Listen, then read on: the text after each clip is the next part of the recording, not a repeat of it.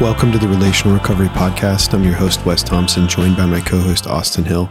Today, we're in part 3 in our conversation. We hope you enjoy. If someone starts, a pretty intense addiction when they're a teenager, I think it makes it really hard for them to develop in the ways that they're supposed to develop, especially emotionally. And so if for example, a teenager who's not in the throes of addiction, they're fully showing up, to the best of their ability, to the challenges of being a teenager. Like they're having to go through pain and hardship and interpersonal drama. And if they go to school, applying for school, if they're starting a career, they're having to navigate complex relationships as they get more freedom. And I think if you're in the throes of addiction, you're not showing up to all those things in the same way. And it can make it harder, almost like it stunts your development. I don't know that this is entirely true, but I've heard it said, if somebody starts doing X drug when they're 15 to when they're 35, they might be a 35-year-old when they get quote unquote sober, but they're still emotionally or mentally like a 15-year-old. And that may not be true for every person, but I know for me, I've interacted with folks that rings true for a lot of people, I think, there might be a 40, 50-year-old in front of me, but they're approaching their life emotionally very much like someone in their early 20s or late teens would. And so I do think that addiction does impact development to some degree, and maybe to pretty extreme degrees, depending on the individual. I think some people can function pretty well in their addiction. Some people don't. It kind of takes over life for a lot of people. And I think this does make it hard to grow up and to learn the skills necessary to function well, in a job, in family life, in rearing kids, and showing up in all those ways, because adulthood, man, right? A lot of it is like learning how to take care of other people well, learning how to take care of yourself well. And if you don't learn how to take care of yourself well, because I'll be honest, right? Little kids are selfish, and rightfully so. Like they don't know better. Like my 5 and 8-year-old,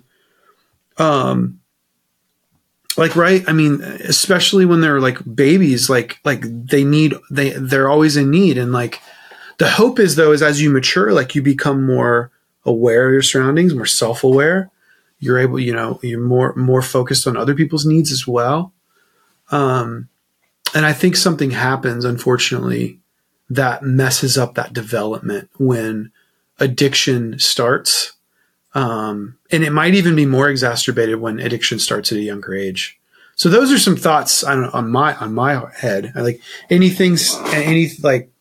Any response to that? Yeah, it's like I think when we're saying that it stunts someone's development, I think what I'm hearing, and I'm just wanting to be clear on it, is it is normal and expected that we go through difficulty as we start growing up, and it gets bigger and bigger and bigger. Like if you think about just like that, the years leading up to leaving the house you grew up in, and the first couple of years when you're on your own making choices, there's a lot of fear, there's a lot of failure, there's a lot of opportunity for pain that you're kind of like asking for. Because if we just a stereotypical 18-year-old is either going to be applying for college or applying for jobs. And an application does not guarantee that you're going to get the thing you want. And there's a whole lot of reality checks.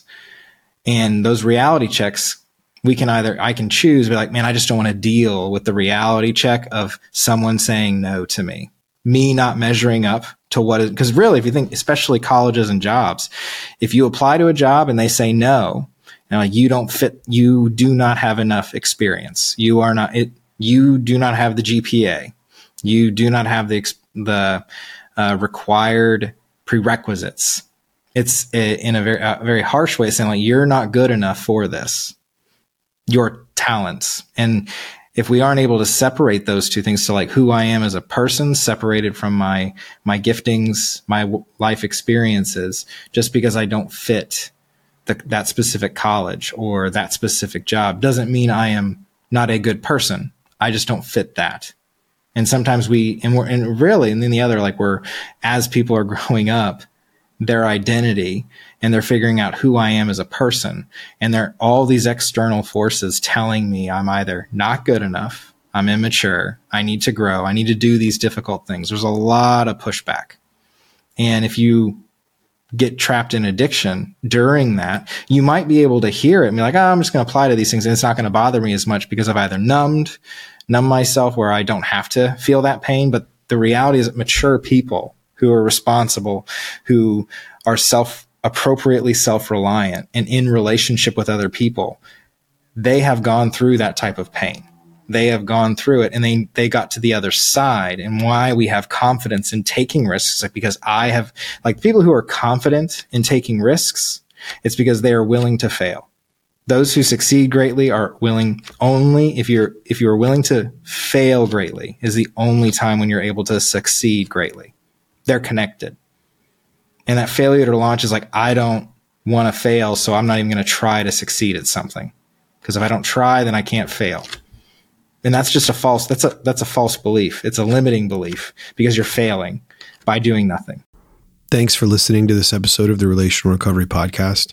We'll be back tomorrow with part 4 in our conversation. We'll see you then.